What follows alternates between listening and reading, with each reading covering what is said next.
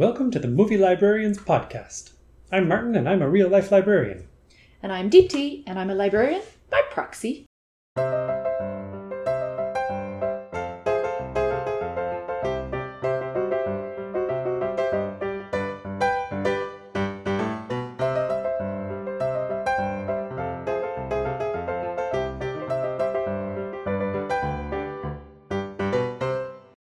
On today's episode of the Movie Librarians, we are going to be reviewing Nomadland, a 2020 movie directed by Chloe Zhao and starring Frances McDormand as the main character, Fern. The movie is based on a 2017 nonfiction book titled Nomadland, Surviving America in the 21st Century, written by Jessica Bruder, and I just read this book a little while ago.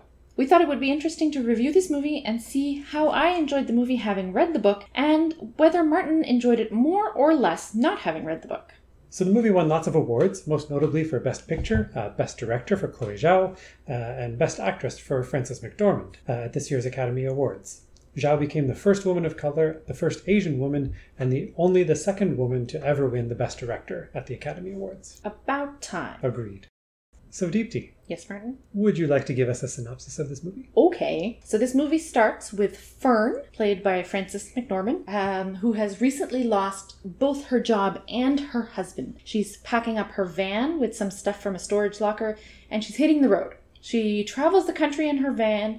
She works seasonal jobs wherever she can find them. Amazon before Christmas, for example. She's a camp host at a campground during the summer, etc. She meets a lot of other people like her, people who live in vans and RVs and cars for various reasons, and she makes a number of very close friends. One of these friends is Dave, who seems to like her. Dave ends up reuniting with his son and his grandson and basically decides to move in with them. Basically decides to settle down, and he invites Fern to visit and to stay there long-term if she wants. While she's there, she realizes she doesn't really want that at all, and she ends up hitting the road again. That's where the movie ends.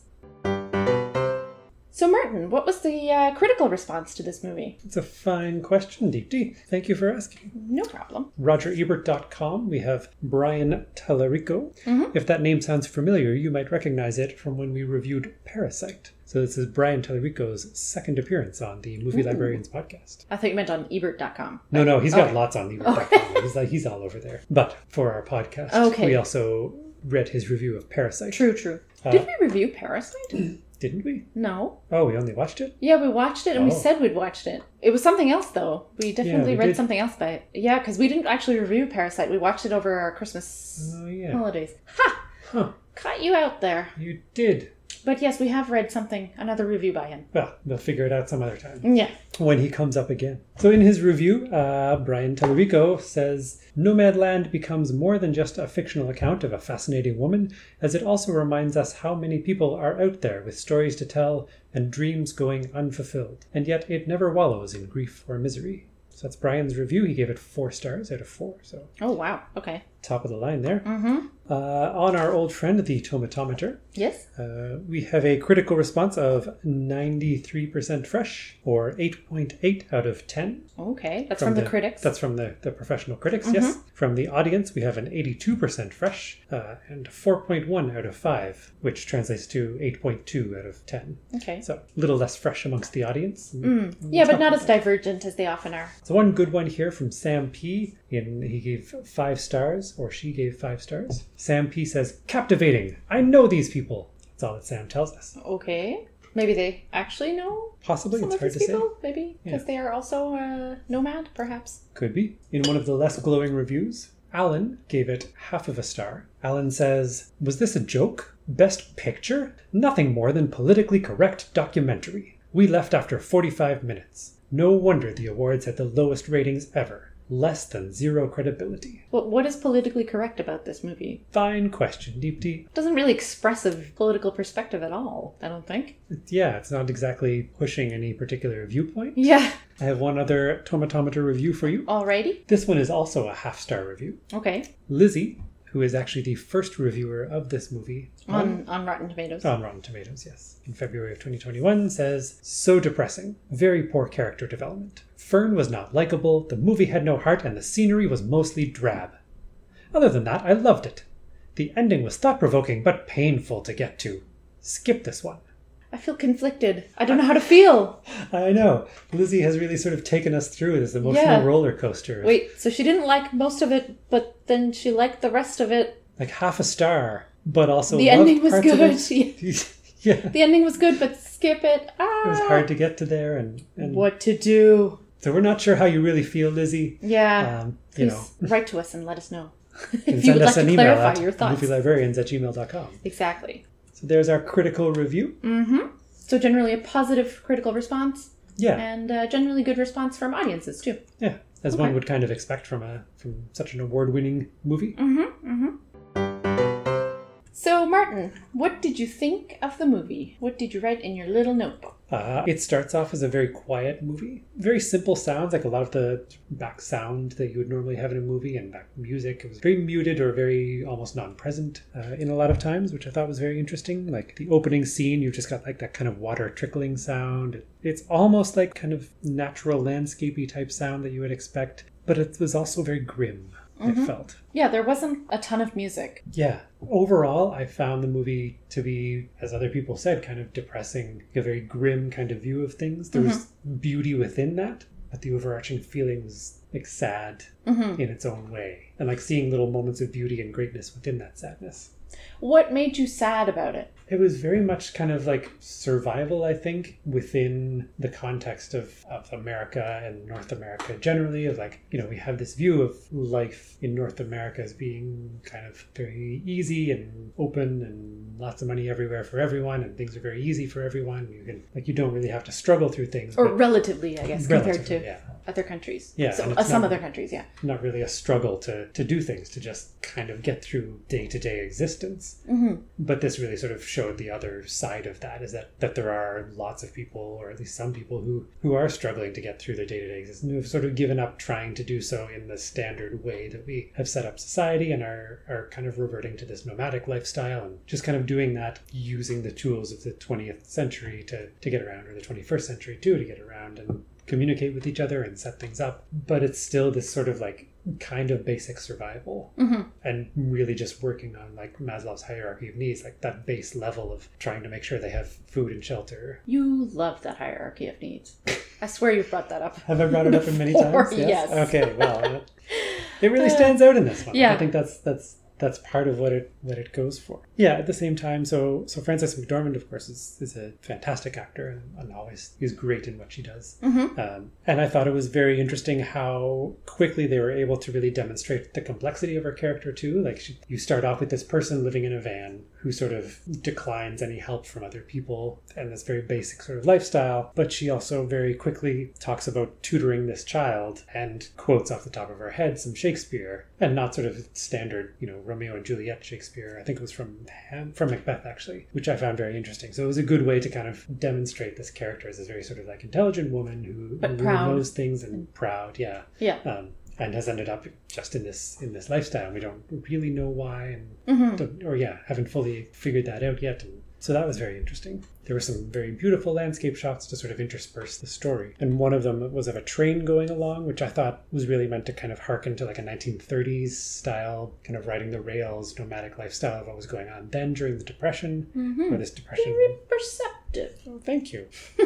Yeah, that sort of poverty of the Depression era, and then really sort of showing that in the context of the modern day too. Again, getting back to that, like that we have this sort of lifestyle still going on in the US, that you still have to live that way, whether you want to or not. Yeah, Fern again showing her complexity with the character of Dave when he sort of tries to help her out. And I don't know how much we're going to give away here, but he breaks the dishes that she had. But then soon after, she's taking him to the hospital too, and sitting with him there. So sort of really, it's not this sort of black and white kind of he's a bad guy or she doesn't like him anymore and never speaks to him again because of this dishes thing. She still takes him to the hospital and looks after him. So there's very much like this community. People really look after each other, possibly by necessity, or at least that's just how the community is.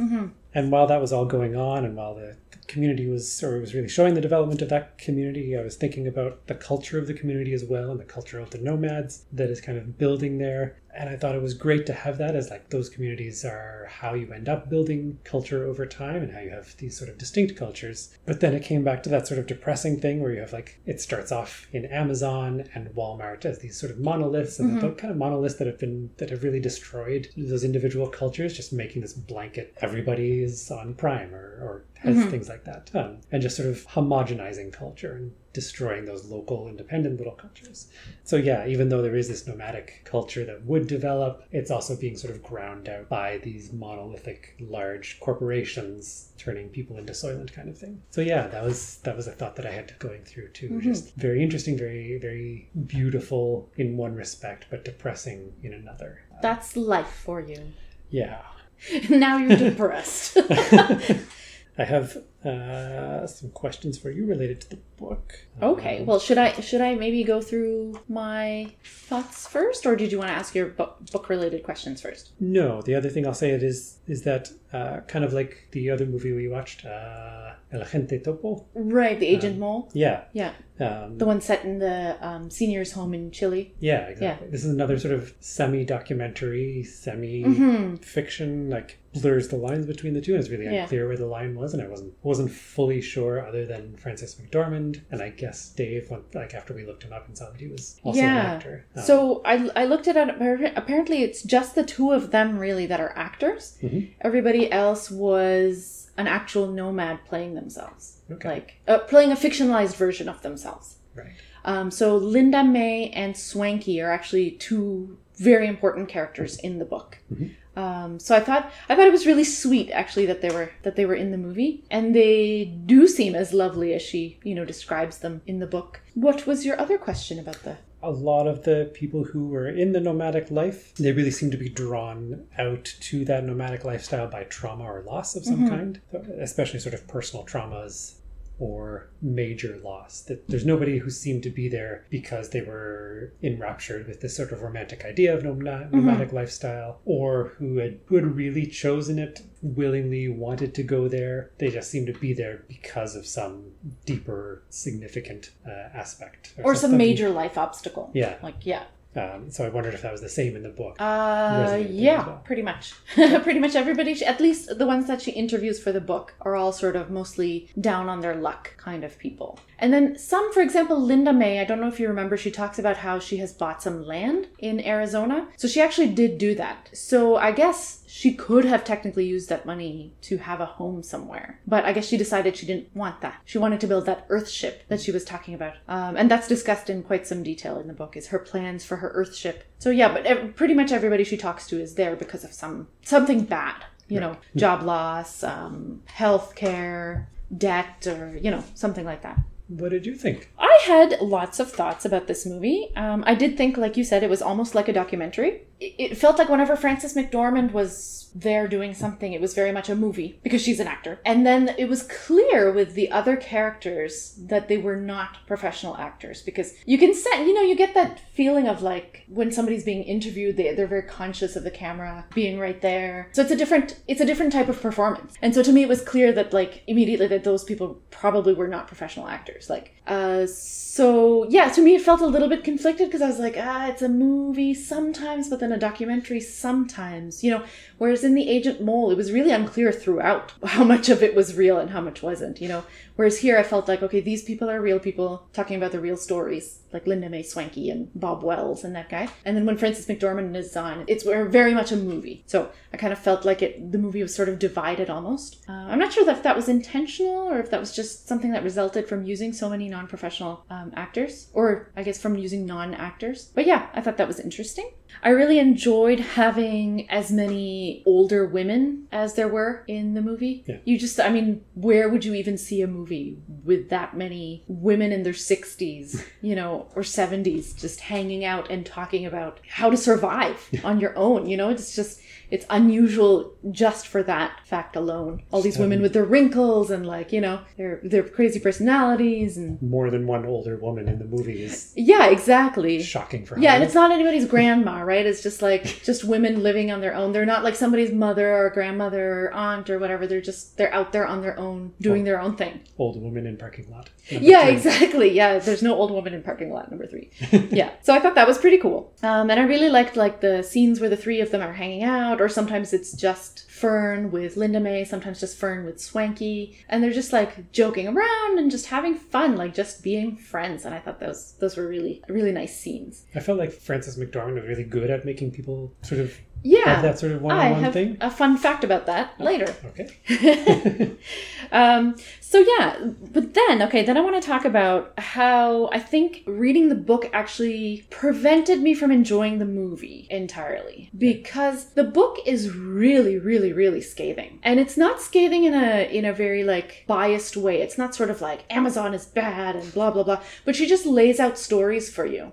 She interviews people, and the author worked there herself a season or 2, I don't remember. She works there. She works at the Beet Factory. She works at does she work at the campground, or maybe she just describes it? Anyway, she describes all these stories, and she doesn't give you her point of view. It's just she describes the facts and what happened to people and what happened to her, and you're like, that is unacceptable. Like, you know what I mean? It's just, I felt it was a lot more scathing. And I mean, I may be biased just by having read it, so you certainly pointed out that it was sort of a criticism, the way things are in the US right now, but I felt like the book really hits harder. And of course you can't have everything that's in a book put into a movie. We discovered that with Rebecca. When you try to do that, it turns out pretty badly.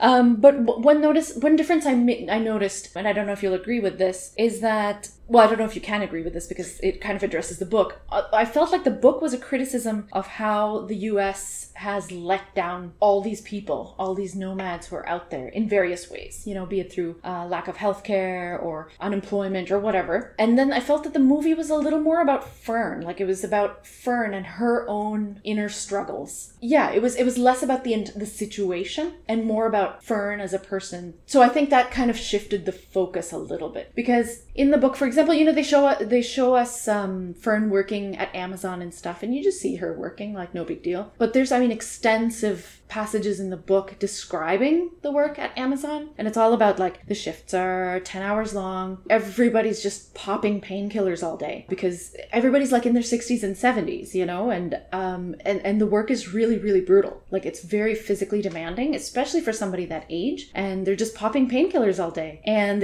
people suffer injuries, and they're really grateful when Amazon helps them with their injury. Like, they give them the rest of the day paid off or something, and they're super grateful about that. There's more discussion of like health scares, all that sort of stuff. Like, it's a little grittier, like not a little grittier, it's a lot grittier. The book is. It gives you really get insights into lots of different people's lives, how brutal the work is. Yeah, we didn't really get the brutality of the Amazon work and the work in general, probably in part because they wouldn't have been able to get permission to show that. But at the same time, you also get some of the underlying parts of that when Frances is checking into the campground where her van is, and they mention like, oh yeah, Amazon pays for this. So Amazon clearly knows that they've got this nomadic workforce, that people just sort of come in living out of their vans. Like, that's all they can live out of. Yeah. That people are living this lifestyle and they come in like this. And then I guess work under the assumption that this is a choice that they want to make, and that's how the people want to live and everything. Yeah. And maybe for some it is, but for most it really felt like it was very just sort of a requirement of where they had ended up in life because of the way things are set right. up.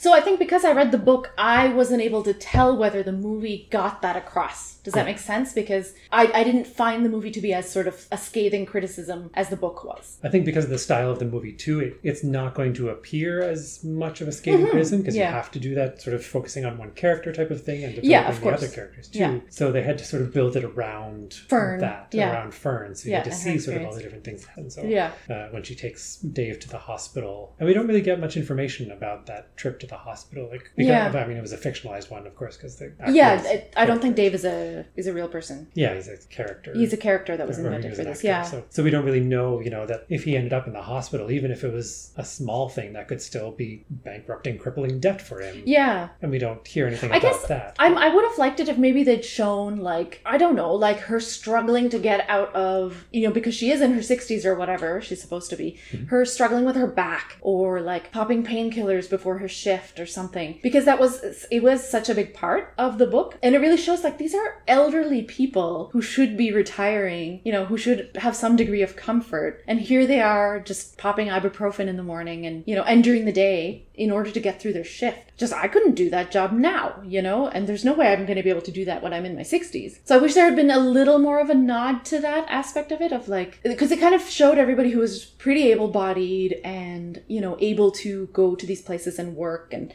nobody complained about the physical labor. Whereas I feel like somebody that age would just be like, oh, I need to sit down, or... Yeah, so maybe it glossed over that a little bit. Yeah, I would say it probably did. Yeah, where it could have easily incorporated that. She could have been just taking some pills in the morning, or like groaning as she gets out of bed, or that could have been sort of added fairly easily, I think. Yeah, that's very interesting. There's also an article in The Atlantic. One of the writers went to a meat factory, or a meat preparing factory, slaughterhouse, basically. Oh, right, yeah, and his physical labor at the slaughterhouse. Yeah, and he talks about, like, basically everyone there was popping painkillers every day because it's demanding physical labor and they have to constantly go more and more. It's all about money to... It's all about, like, units per hour, So he talks about, like, how he finally makes the cut or whatever because he's finally getting enough per hour. Yeah. And he's, like, in his late 20s, I believe, and says he's taking pills all the time, and his coworkers are taking, like, oxycodone. And so that's something that could have been easily added to the movie, I think, which would have probably added a touch more of, like... harsh realism? Yeah, harsh realism of, like, wow, these... Because I think there's, in the book, for example, I think there's a couple where one person in the couple gets really sick and then they can't do the work anymore. So none of that sort of doesn't get addressed. And I understand you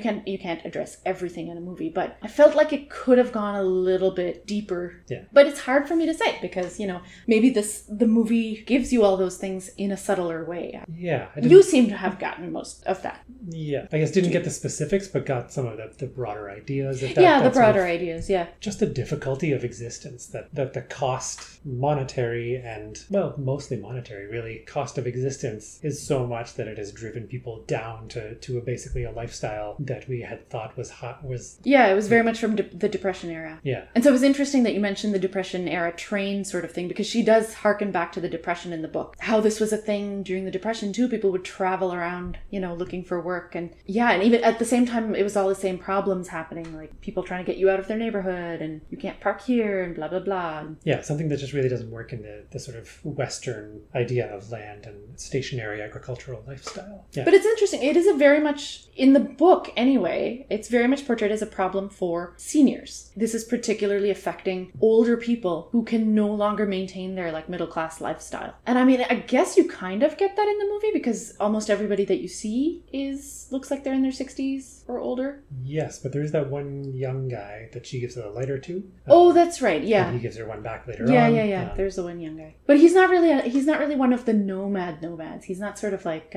No, but he might be sort of just sort of like a symbol of the fact that these people are in this nomadic lifestyle and it's affecting younger generations too. Like people are coming up. And they don't even have a van, I guess, that right? they won't be able to break into the American dream of having that house and cushy job and healthcare and everything. He's just going to be living in this existence probably his whole life. Can I read you some passages from the book? You can, yes. We're facing the first ever reversal in retirement security in modern U.S. history, she explained. Starting with the younger baby boomers, each successive generation is now doing worse than previous generations in terms of their ability to retire without seeing a drop in living standards. Okay, this is somebody that the author interviewed, I believe. So, someone asked, why do you want to homestead? To be independent, get out of the rat race, support local businesses, buy only American-made. Stop buying stuff I don't need to impress people I don't like. Right now, I'm working in a big warehouse for a major online supplier. I think we know who that is. The stuff is crap, all made somewhere else in the world where they don't have child labor laws, where the workers labor 14 to 16-hour days without meals or bathroom breaks. There is 1 million square feet in this warehouse packed with stuff that won't last a month. It is all going to a landfill. This company has hundreds of warehouses. Our economy is built on the backs of slaves we keep in other countries, like China, India, Mexico, any third world country with a cheap labor force where we don't have to see them, but where we can enjoy the fruits of their labor. This American corporation is probably the biggest slave owner in the world. it's just harsh. I mean, it gives you the harsh reality. Yeah. And that sentence actually really impacted me, was the fact that this American corporation is probably the biggest slave owner in the world. I thought, wow, it's so true. But then how will the owner get to go to space? These are the things that, like, 200 years down the line, as people are looking back on history, they're gonna wonder, like, look at this guy who crushed so many people down, and look at or group of people really who crushed so many people down, who worsened the standard of living from something that was going in a reasonably good direction, not great racially, not great for not perfect by any means, but was heading in a good direction, or a better direction for most people. And then reverse that, like how you've gone from lifting up to then pushing down again, returning to serfdom and feudalism and everything else that's just becoming the case in... Yeah. So I really do recommend this book. I think it's very well written. And like I say, she doesn't hit you over the head with anything. She just sort of lays out the information in a logical way. And you're kind of like, oh, like you draw your own dots between everything. I think the movie then probably tries to do a similar thing, but is a little less direct about it. So all that stuff is there. As you were saying, those are things that I picked up on, that it is that grim reality and shows all those little things. But I don't think you'll necessarily get that if you're not watching it and thinking about it and thinking what it's trying to say. That's my thing, is like, you might come away with like, oh, that's really sad, that movie was really depressing, I hope I don't end up like that, or like something like that. But would you actually link all those things together, like the working at Amazon with this lifestyle with no protection and benefits and not enough money? Would you see it as a broader failure of the social contract within there, like everything that exactly. There is still that idea that like no, like they've just made wrong choices in their life and they can lift themselves out of it, type of thing. But I wondered if the movie did dispel that notion. Yeah, I don't think it really did. Yeah. Like if you come to it from a upper middle class view and you sit down to watch it, especially with that very American and to a lesser extent, because we're Canada and we do everything that America does to a lesser extent, mentality of like, no, you can just get yourself out of it if you really work hard at it. If you come to the movie with that mentality, you're just going to say, oh, these people just made bad choices. They should make some better choices and they can get out of it. They can pull themselves up and work a little harder. Or I guess you might think that they are pulling themselves up by like working hard now at Amazon or whatever. I don't think anyone would see it as a failure of society when that's what it is. Okay, so that kind of sums up my feeling. I don't feel that the movie fully conveyed the fact that this was a failure of society. Yeah. All right, are you ready for some fun facts? Now that we've talked about the grim failures of society and the darkness that this movie elucidates, let's have some fun facts. Let's have some fun facts. Okay, so I've consulted BuzzFeed and also trivia on IMDb. So as I mentioned earlier, almost the entire cast was comprised of quote-unquote real people, i.e. not professional actors. They all play slightly fictionalized versions of themselves, as per BuzzFeed. The crew all lived out of vans, including the one used in the movie Vanguard, during filming. That's kind of cool. Did Frances McDormand also live out of a van? I don't know. She's not technically crew, is she? No. But I could see her doing so for the sake of the film. I don't know if she's a method actor. If she is, then she was definitely living out of that van. Yeah, but maybe even she if found she it really wasn't, comfortable. I could see her doing so just because that's really almost necessary to the aesthetic of the movie. Yeah. Here's an interesting one. They were able to film inside an Amazon packaging facility simply by asking. Yeah, this says that Fran wrote a nice letter to Amazon to ask them if we could do it, and they said yes. I wonder if there were any conditions, like you can't show any negative... Probably. Yeah. Any negative things about this. But also at the same time, like if Frances McDormand writes to you saying, can we do this? Right. You would almost have to say like, yes, just because like if you didn't, then it would definitely come out later that Frances McDormand wrote to Amazon and said, can we film in here? And they declined. What is that? I guess. I mean, they'd be within their right to do that, I guess. They would, but it would be a clear indictment of them. It says that Frances McDormand actually did get an upset stomach from dinner and really took a dump in the 5-gallon bucket. In a 5-gallon bucket. I'm not sure if it was the specific one in her van. Or that scene. Oh my god, can you imagine pooping on camera? I mean, it's if you're possible. going to, then I guess... This would be the movie to do right it. Time, yeah. Oh, here you go. Answering your question. Frances McDormand nicknamed the van used in the film Vanguard, which she decorated with her own personal items and slept in during the shoot. But then it says, eventually she stopped doing so because it's much better for me to pretend to be exhausted than to actually be exhausted. This is from IMDb. That's good. So she's not a method actor then. No, or she tried to be at first and got too tired. Frances McDormand blended into the nomadic community so well that one of the local targets offered her an application for a job. I like that. Oh, yes, we got one other sort of sign that it was really sort of her being involved in all of this and really kind of driving some of the stuff. When she was checking into the campground to work at Amazon, she says her name is Fern, and they're looking for it, they can't find it. And so then she goes, it might be under MCD. It's like McDermott, like her last name. Oh. So even though her character never really had a last name. Oh, that's true, yeah. She then says McDormand, it's under McDormand. Yeah, under Another fun fact, many of Frances McDormand's co-stars, such as Charlene Swanky and Bob Wells, had no idea she's a Hollywood star. Bob still did not know this until they shot an emotional scene in which Fern remembers her late husband, Beau. Afterward, he said to McDormand privately that it meant a lot for her to tell him that story and that everything was going to be okay. She subsequently revealed to him that her husband's name was actually Joel Cohen, and he was still alive, which surprised Bob as he learned that McDormand was in fact an actress. That was quite funny. The poem Fern recites to Derek is Sonnet 18 by William Shakespeare. The lines her former student quotes to her in the store are Shakespeare's as well, from Act 5, Scene 5 of Macbeth. Oh, there you go. You were correct.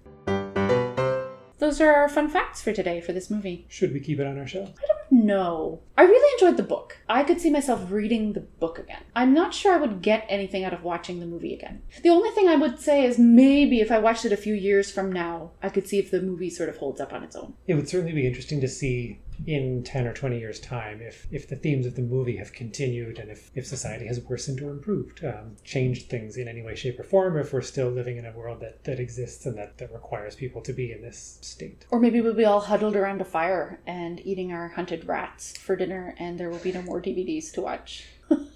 And we'll be Between like, you and your friend Sarah, you've got this real sort of like apocalyptic view of the world. Yeah, no, I don't actually think that's going to happen. But as for whether I would keep it on our shelves, I'm of two minds. I don't know that I would watch it again anytime soon, at least. So I probably wouldn't want to keep it on our shelf for that. But I would keep it on as something to lend out to others, as very much a relevant piece of our time to show how things are now, just as something for someone to watch and to think about and to talk about later as well. Or maybe just to demonstrate my own wherewithal. Yeah, maybe you're just like, I'm very intelligent and here's this movie I watched. It's very, it's an art film.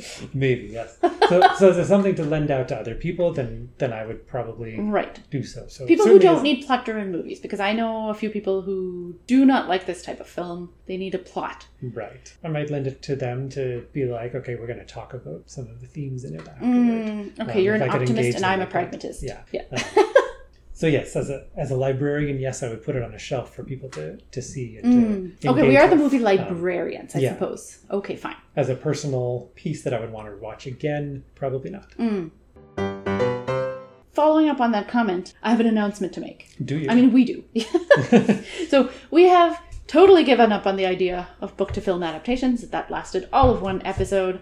Here's why. 2 reasons, really. It's very hard to coordinate the reading with the watching. So we both have sort of limited time, and it's kind of hard to sync up those 2 things. And the other thing was that the adaptations that we did find were that were easy enough to find for us to be able to recommend them were largely stories by white authors about white people. So we thought that would make a pretty bland range of films to review. It would just be like Jane Austen and I think our next one we were thinking about David Copperfield. Yeah, with David Copperfield, I guess they've done something new by hiring an Indian actor to play David Copperfield, so that would be interesting. But yeah, I think that was one of the few diverse ones we could, and that's come on, including one actor of color, we're calling that diverse. So yeah, basically, we if we do the book to film adaptation, it'll be very non-diverse, and that's no fun. Slim pickings overall. Very slim pickings, yeah. Okay. So yeah, so we're going back to random movie selections. Great. So with that, if you have any thoughts on this or any other movie we watched, or you have a movie you would like us to review, we do invite you to tweet at us at Movie Librarians, or you can email us at movielibrarians@gmail.com. So movielibrarians@gmail.com, or send us a tweet at movielibrarians. Next time on The Movie Librarians, we will be reviewing Us, a 2019 horror film directed by Jordan Peele and starring Lupita Nyong'o, Winston Duke, and Elizabeth Moss. We will be watching this one on Netflix in Canada. And we've been watching Key and Peele lately, the comedy sketch show. And we've also seen his thriller Get Out. So we look forward to seeing how Jordan Peele manages directing a horror film. Which, by the way, neither Deepti nor I like horror films. So this is really sort of a step outside of what we our would normally comfort watch. zone. Yeah. But that's good, right? Because we're trying to review a diverse range of movies. That's true. We'll see if we can get to sleep after we watch this. All right, so that's it for us for this episode. Thanks for listening, and we hope you tune in again for the next episode of The Movie Librarians.